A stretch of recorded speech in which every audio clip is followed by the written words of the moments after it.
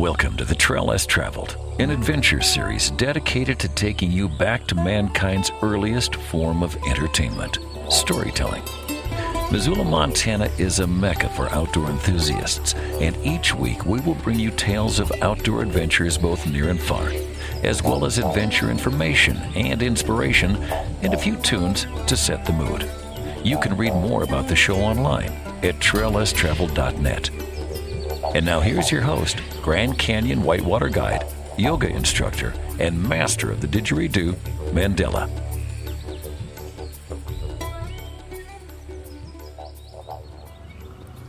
This afternoon, The Trail Less Traveled is being recorded on the edge of the Bitterroot River. I'm sitting here with Chris Servine. He has been a grizzly bear biologist since 1975.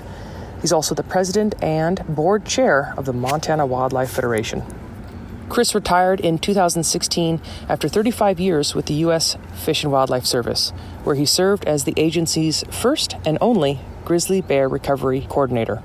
In that role, he oversaw the management of grizzlies across the lower 48 states, including in the Greater Yellowstone, Northern Continental Divide, Cabinet Yaak, Selkirk, and the Bitterroot areas. Chris has also worked on bear management issues around the world. Chris has a PhD from the University of Montana, where he continues to work as an adjunct professor of wildlife conservation. Well, first of all, Chris, thank you so much for sitting on the edge of the river with me on The Trail Less Traveled. Well, I'm glad to be here, Mandela. It's a beautiful day to sit out here and visit, and one of those perfect Montana afternoons, huh? My first question for you is, where did you grow up, and how was adventure and grizzly bears part of your childhood? Well, I grew up in eastern Pennsylvania, and I was always trying to be outside and do things outside, exploring creeks and ponds and wetlands, looking for frogs and turtles and the minimal wildlife that still survived back there. I was an avid wildlife person for a long time, even from a young age. I managed to get a job at the Philadelphia Natural History Museum when I was about 14.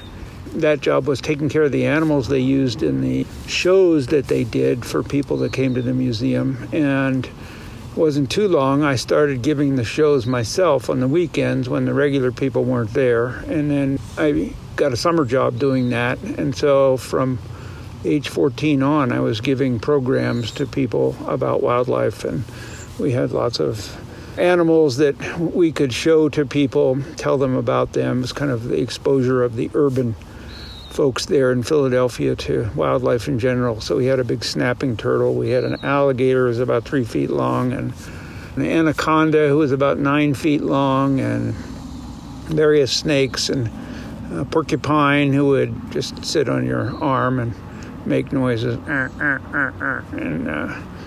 and skunks and raccoons and all these things, all these live animals, and I would tell people about them and where they lived and where they could be found. And so speaking to the public about wildlife was something I did from long ago. And so I did that every summer for a summer job and then on weekend jobs until I left high school. And then my first urge was to get out of the East. And the reason for that was I had seen the National Geographic special on grizzly bears with the Craigheads who were working in the Yellowstone Park on grizzly bears. And that National Geographic special really got my interest going.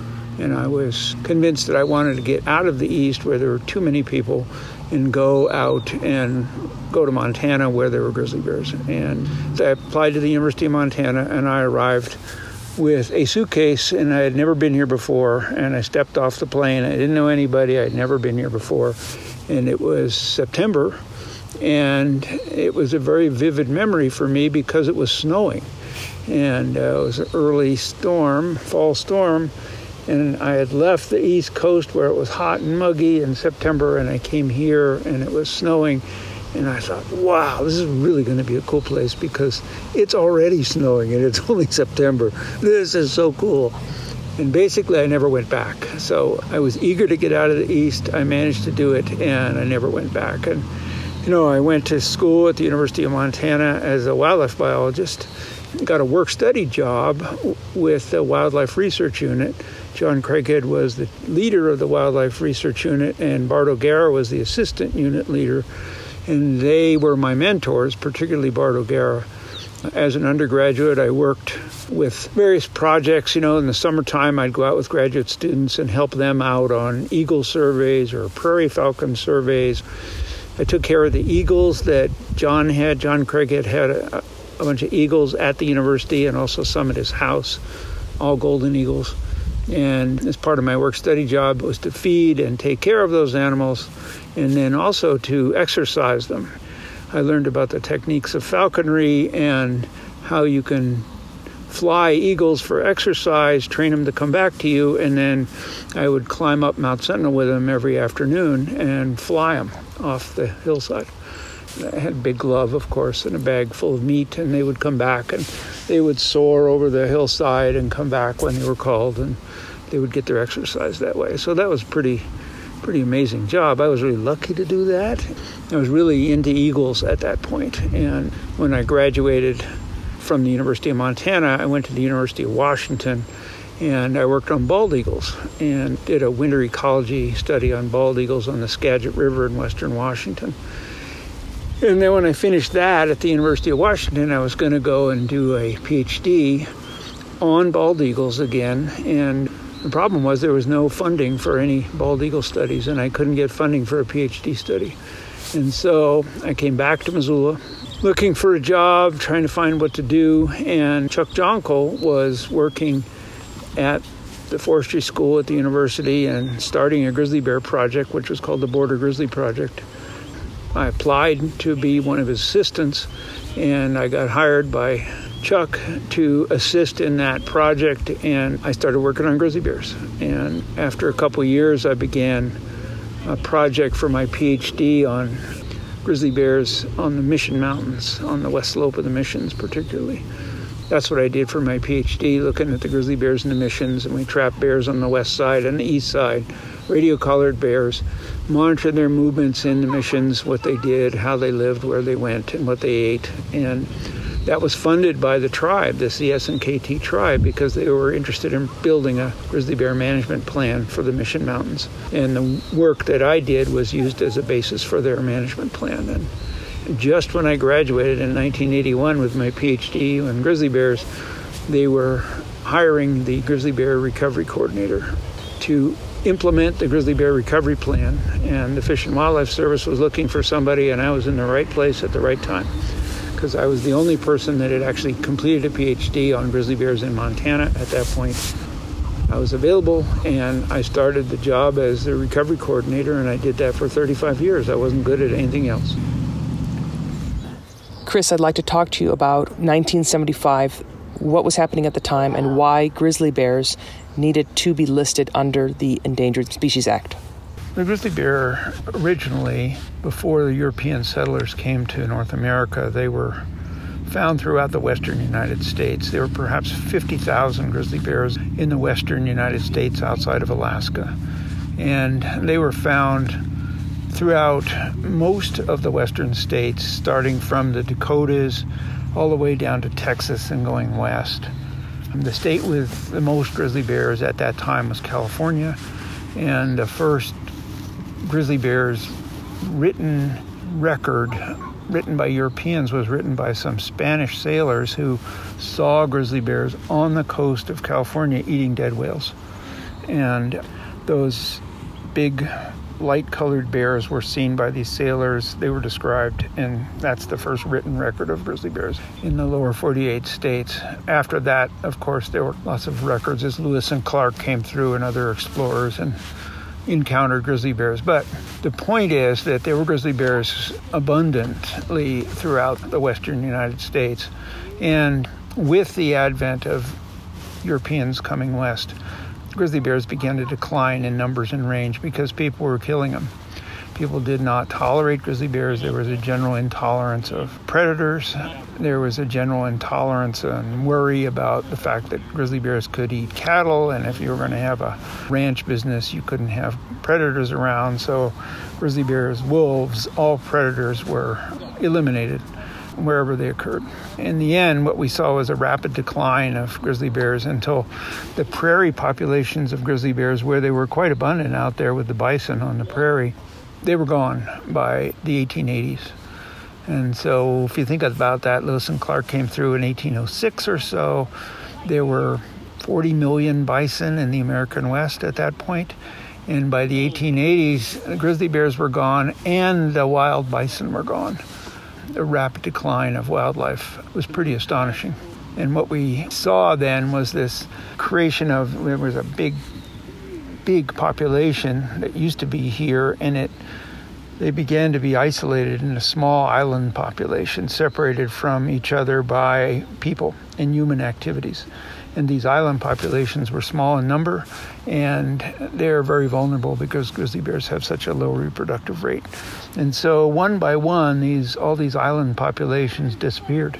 They winked out until by 1975, there were thought to be grizzly bears in 6 places: the Yellowstone ecosystem, the Northern Continental Divide, which we call the Glacier Bob Marshall Complex, the Cabinet Yaak in northwest Montana and North Idaho, the Selkirks in North Idaho and northeast Washington, the North Cascades, and the Bitterroot. So in 1975, it was thought that there were those 6 populations. That's all that was left. And that was, perhaps 2% of their former range in the lower 48 states. Well, the grizzly bears were listed in 1975 under the Endangered Species Act because of this small number and this rapid decline. And they were listed as a threatened species, one that's likely to become endangered in the foreseeable future. And recovery plan was written in the late 70s, and the recovery process started in 1981. So at that point, we had a first draft of the grizzly bear recovery plan, which outlined a series of tasks, things that are necessary to fix the bears, and we began the process of helping bears out. Subsequent to that, as we found that there were in fact no grizzly bears in the Bitterroot, and the last grizzly bears in the Bitterroot were killed in probably the late 40s, early 50s.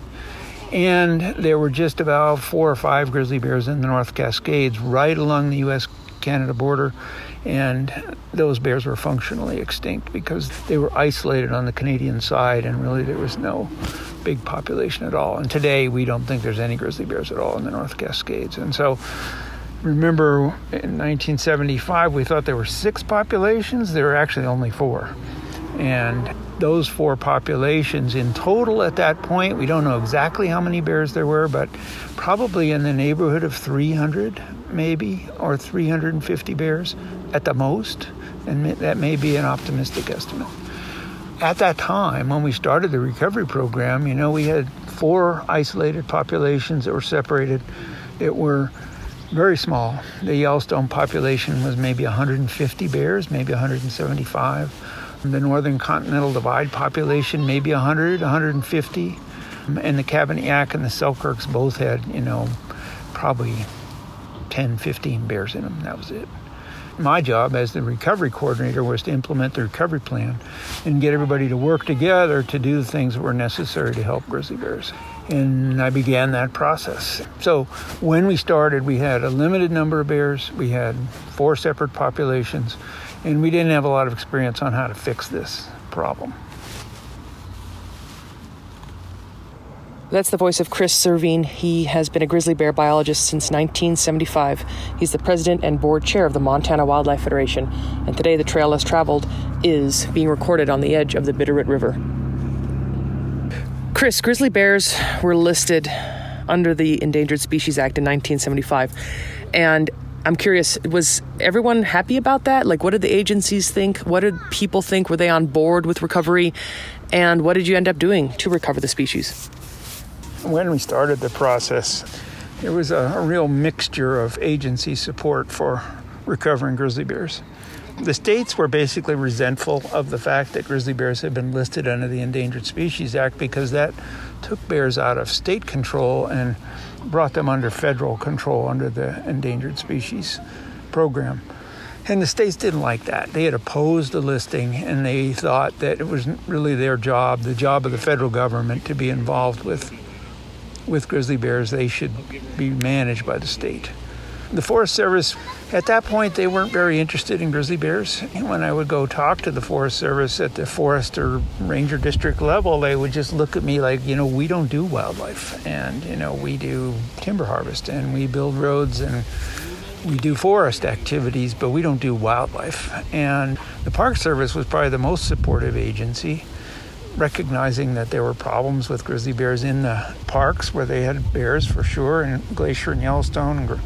There weren't any bears at Grand Teton at that point. But the Park Service said, well, we can't really talk about what's going on outside the park. We don't do outside the park boundaries. Whatever happens out there is not our concern. And so we had all these agencies, the state and the federal agencies, that were all kind of in different places, and they weren't working together. My job was to get everybody to work together to implement the recovery plan. And in fact, it was very difficult to do that. Most agencies just kind of sat there at meetings with their arms crossed, and they just didn't want to be involved. They just didn't like this. They were resentful. It wasn't their job. They didn't do wildlife. They couldn't look across the boundaries. It was real difficult. And so for the first 2 years, it was clear that we weren't making a lot of progress in recovery because of this problem with agency cooperation. And at that time, the bear population was continuing to decline. It was clear that there were very few bears left in the Yellowstone ecosystem. At that point, we thought that there were perhaps only 30 females left in the Yellowstone ecosystem, and they were separated from the nearest grizzly bear by well over 100 miles. So you had this island population, and they were going to disappear.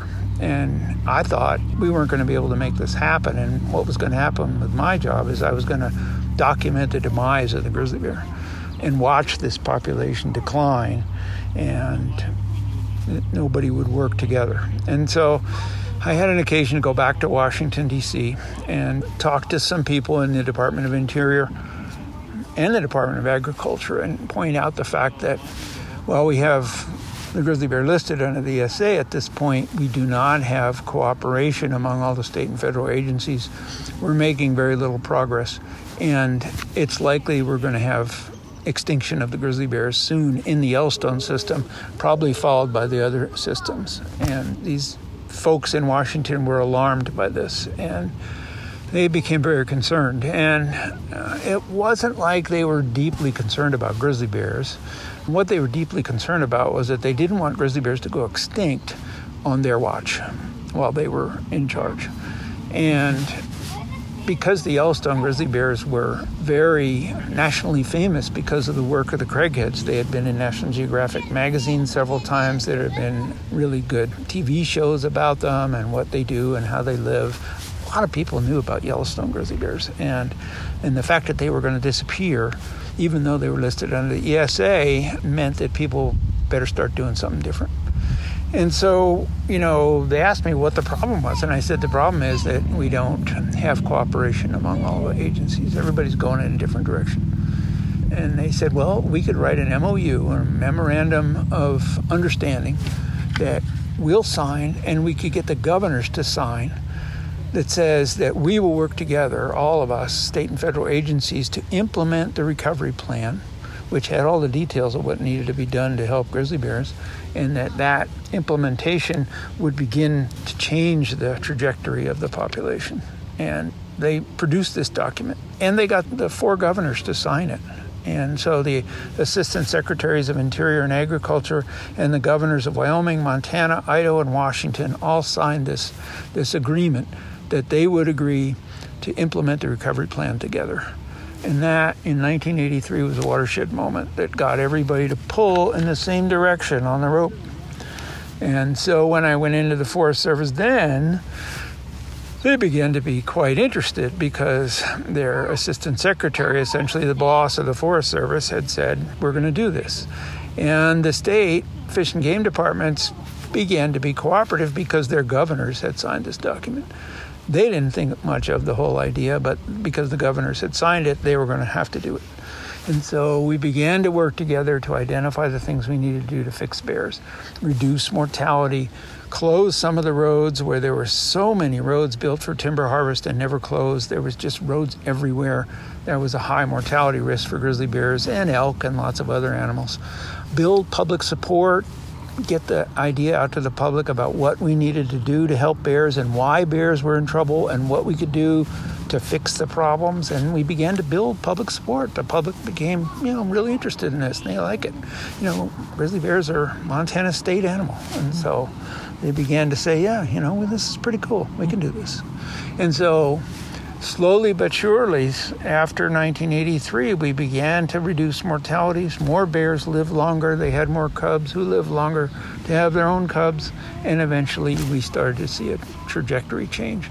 And so we went from that less than 200 bears in 1983 to over 1,000 bears today in the Yellowstone system, and similar numbers in the Northern Continental Divide system. So that recovery process takes a long time, from 1983 to the present day. It's a long time, but grizzly bears have one of the lowest reproductive rates of any mammal in North America. And so even if they live a long time and don't die, they don't have many cubs. The average female just has a few cubs during her lifetime.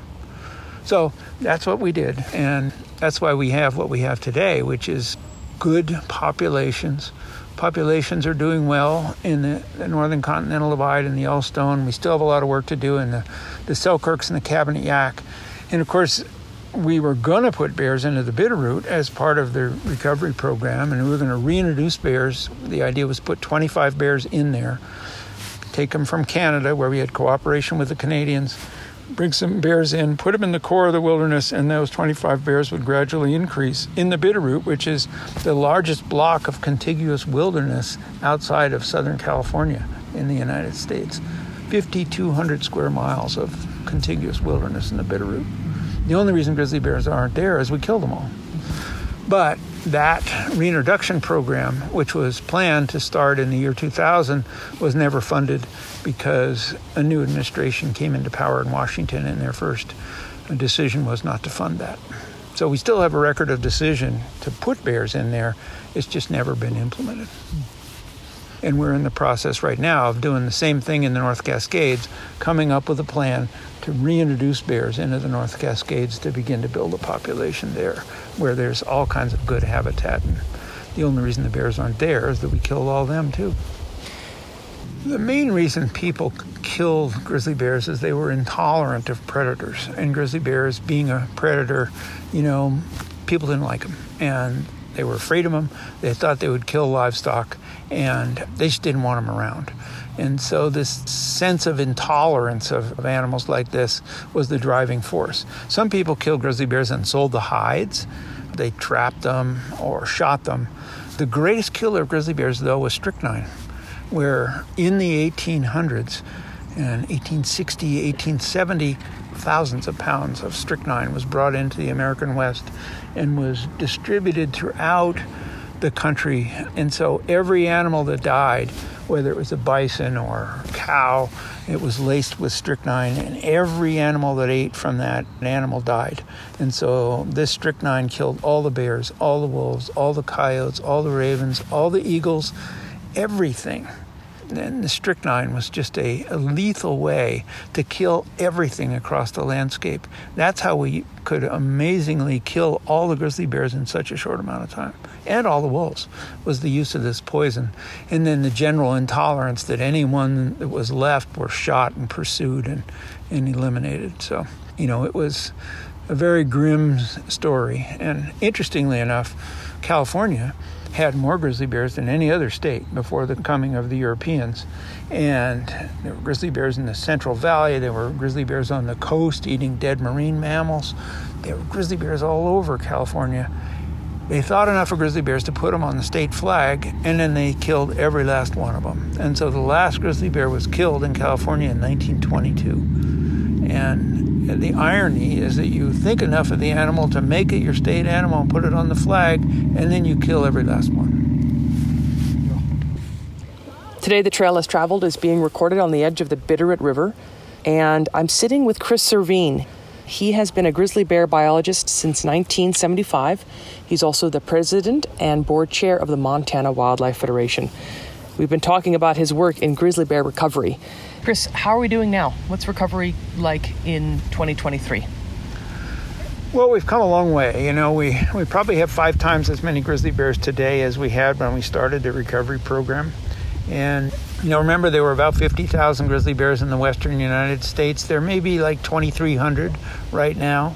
And those bears, most of them live in the Yellowstone ecosystem and the Northern Continental Divide, which is the Glacier Bob Marshall complex. Smaller populations still in the Cabinet Yaak and the Selkirks in North Idaho, and then no populations as yet in the Bitterroot or the North Cascades. So we've come a long way. We've got good progress with numbers of bears, and you know, we've had really good cooperation among all the state and federal partners to get to where we are today. And the state biologists with the state fish and game agencies have been an integral part of the recovery program, working to understand the habitat needs and movement patterns and survival and reproductive rates of grizzly bears, working cooperatively with their federal partners to do research and monitor bears and minimize mortality, do outreach and education, manage conflicts to minimize those conflicts.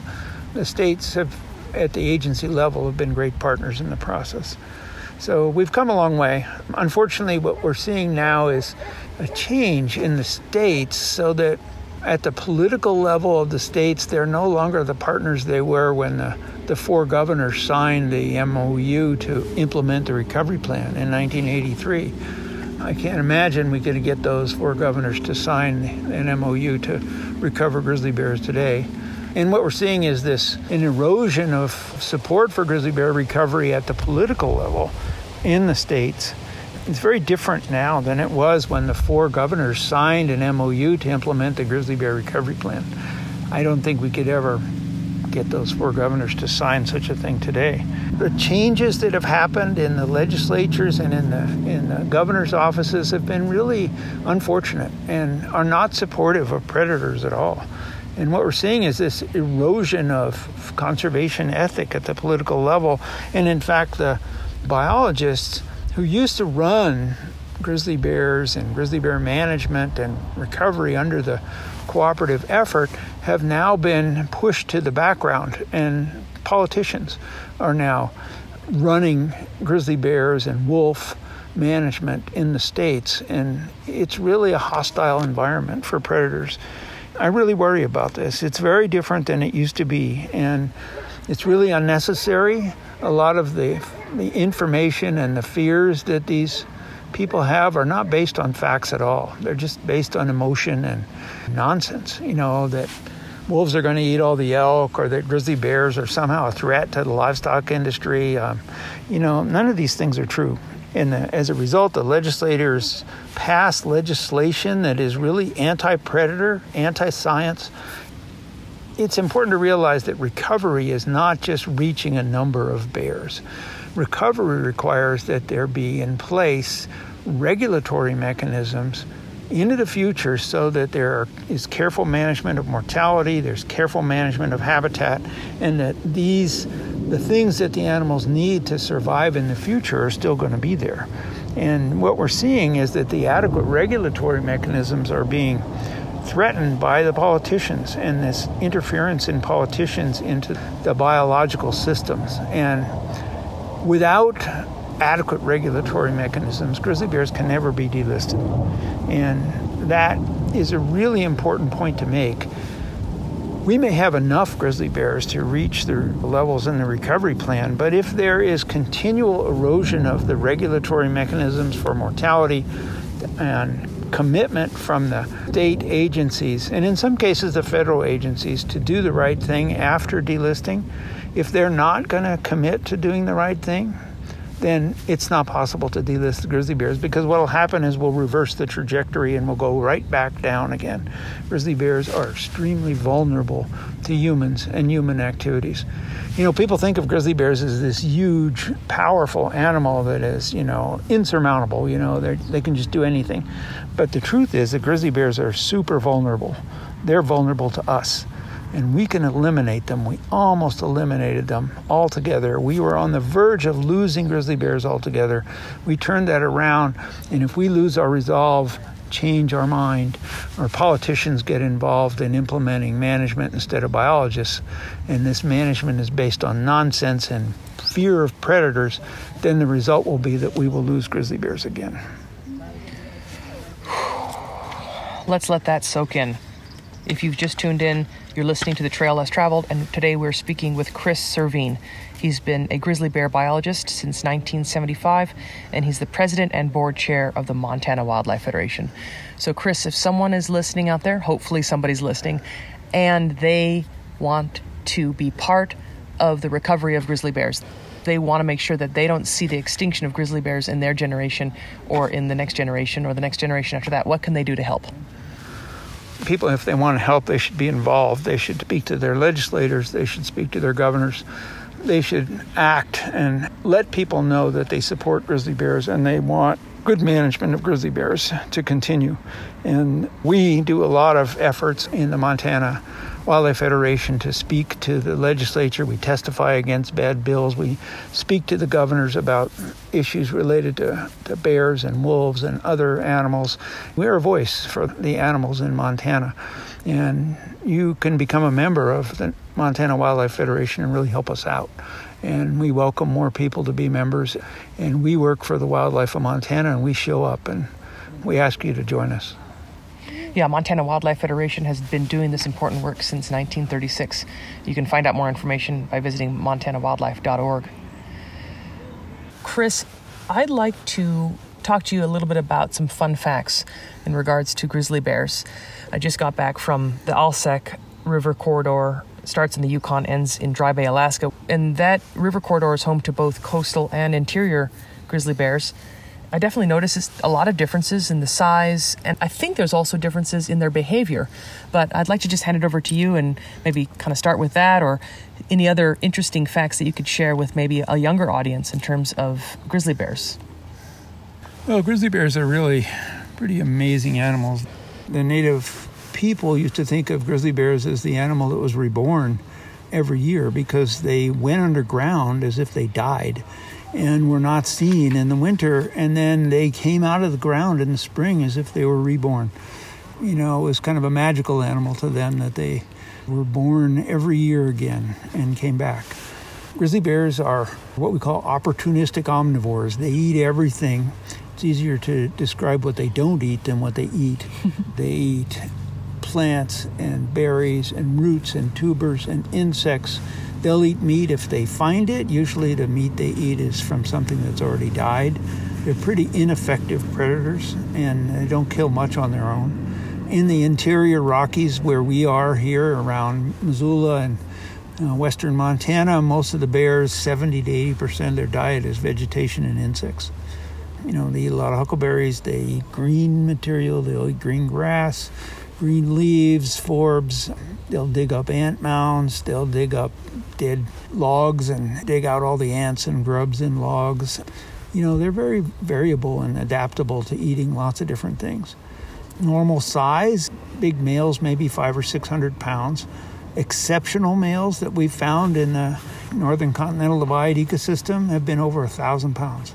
So there are some grizzly bears that are in the Bob Marshall complex in Glacier Park that are over 1,000 pounds.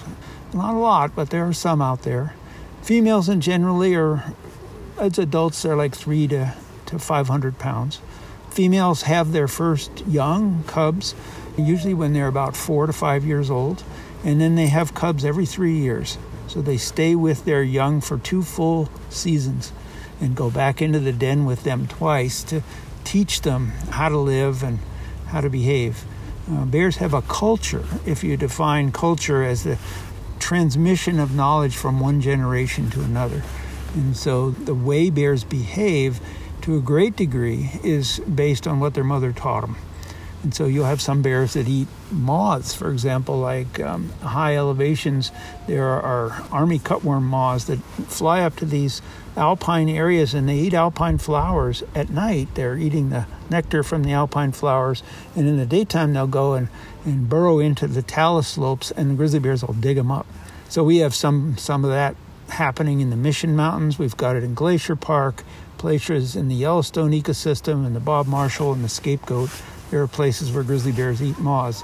But there are lots of grizzly bears that never eat moths because they've never been taught to do that by their mother. And so these cultures, there's a moth culture, and then there's a culture that does this or does that. There's a culture in Yellowstone that eats spawning cutthroat trout around Yellowstone Lake. But that's a very small percentage. Maybe only 15% of the bears in Yellowstone have ever learned to look for those trout and eat them. Most of the bears never eat trout. So this culture is something that is passed down from generation to generation, and that gives us the unique qualities that bears have. Bears are very smart. They're adaptable. They think a lot. They remember a lot. An old bear is 25 years. Females can live 25 to 30 years. The oldest bear we ever knew of was 33 when she died. Most bears probably live into their late teens or early 20s. The major cause of death for grizzly bears is humans. Most grizzly bears don't die a natural death. They die because of conflicts with people or getting hit by cars or shot because somebody thought they looked like a black bear and they were black bear hunting. I mean, there's lots of ways that they can get into trouble. Bears are Montana's state animal. They're a really wonderful part of our culture. It's really important to think about grizzly bears because they used to be found throughout all of the western United States. Montana has more grizzly bears than any other state today outside of Alaska, and we should be really proud of that, the fact that we still live in a place where grizzly bears live, and we have healthy grizzly bear populations here. And the fact that we can share our landscape with these magnificent animals is really important, and we want to make sure that we continue to see grizzly bears healthy across the Montana landscape because they're important. And we came really close to losing them. I mean, we would not have grizzly bears in the Yellowstone ecosystem today if it wasn't for the listing under the Endangered Species Act. They were probably within 10 years of disappearing in the Yellowstone ecosystem.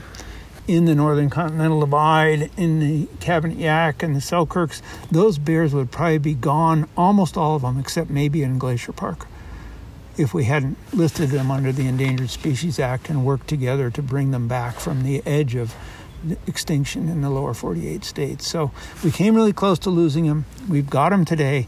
We want to keep them, and we should be really proud of the fact that we have grizzly bears in Montana. They're our state animal. We should be proud of that. Yeah, the Endangered Species Act was signed into law in 1973. Grizzly bears became listed in 1975, and Chris, who I've been speaking with today, was a major, major part of their recovery since 1975. I'm looking over at a dipper while Chris talks. We're sitting on the edge of the Bitterroot River. And Chris, I'd like to talk to you about keystone species. Are grizzly bears a keystone species? What does it mean to be a keystone species? And what would happen to the ecosystem in Montana if we did lose them?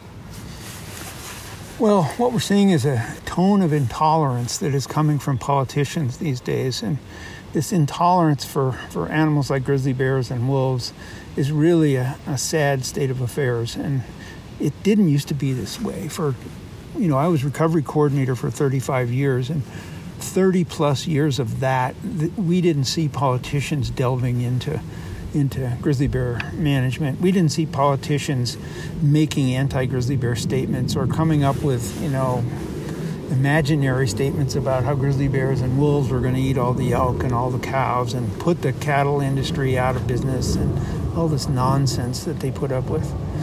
Grizzly bears are a very important species to the environment they live in. They bring a lot. They bring this sensitivity.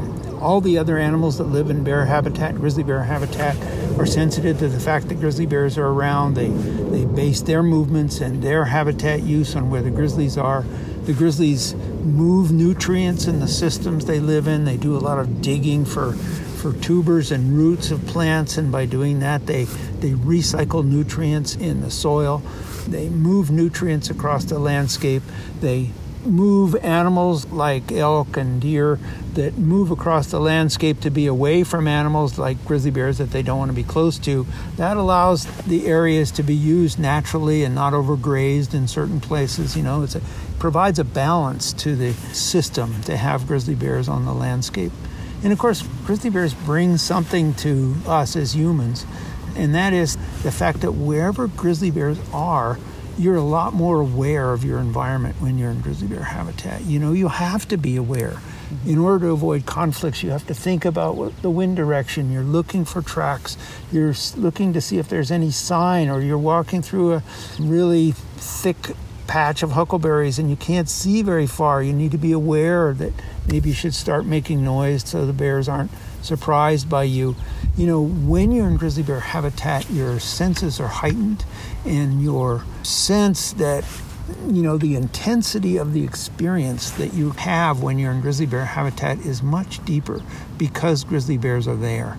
They bring that to us. And this real magical quality that grizzly bears have is the ability to burn into our memory everything that happens when we see one.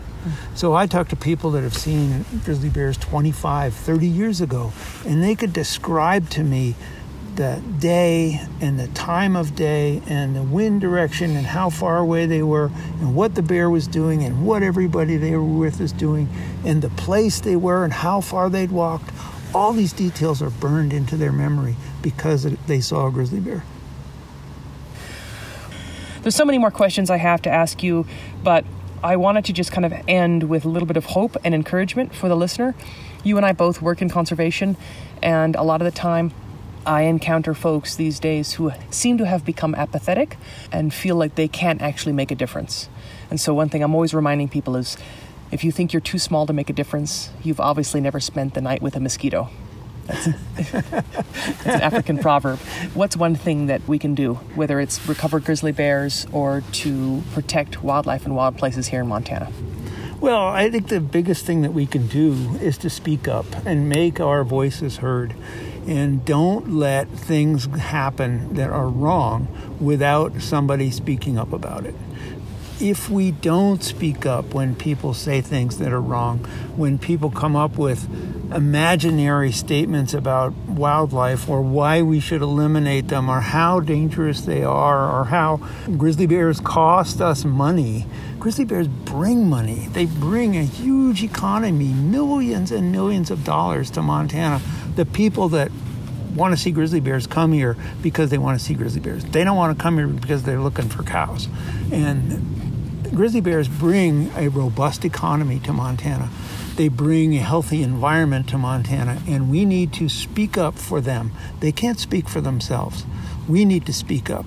We need to be there and show up before the legislature and the Fish and Wildlife Commission and write the governor and speak our mind that grizzly bears are important to us, and we want them to be healthy in Montana.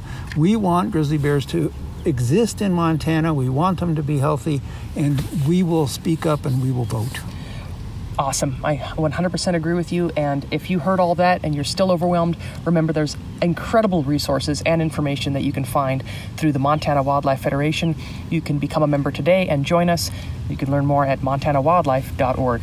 Chris, thank you so much for your time and energy joining me on the Trail Less Traveled.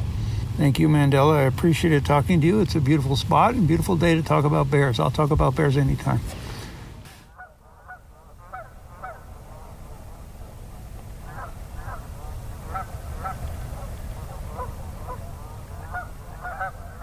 Namaste, Missoula, and my listeners around the world. Mandela here, your host of the Trail Less Traveled, the Trail 1033's locally harvested adventure radio series, dedicated to collecting stories and sounds from around the world, taking you, the listener, back to mankind's earliest form of entertainment, storytelling. The Trail Less Traveled premieres every Sunday night at 6 Mountain Time, and you can stream it live online at trail1033.com. If you missed the premiere, the show is also a podcast, available everywhere. You can learn more about our international outreach programs and see the full show archive of over 560 episodes by visiting traillesstraveled.net. My adventure tip this week is to become a member of the Montana Wildlife Federation. With the vital support of Montana Wildlife Federation members at the grassroots level, Montana Wildlife Federation has been leading the way since 1936 to conserve wildlife and wild places in Montana. And your donation supports this work to protect wildlife, habitat, and access. It's our state's oldest and most effective wildlife conservation organization. So please visit montanawildlife.org. This is an amazing opportunity for you to be a part of conservation of wildlife and wild places here in Montana. And I do get choked up talking about it because it's important. It's important for us to speak up on behalf of grizzly bears. It's important for us to speak up on behalf of the resources that we love. Living in Missoula is a privilege, but with privilege comes responsibility. So please do your part and consider becoming a member of the Montana Wildlife Federation. That's it for this week's adventure, my friends in Missoula and around the world. But until next week, please get outside and remember, conservation is not a spectator sport. Speak up and use your voice on behalf of wildlife and wild places.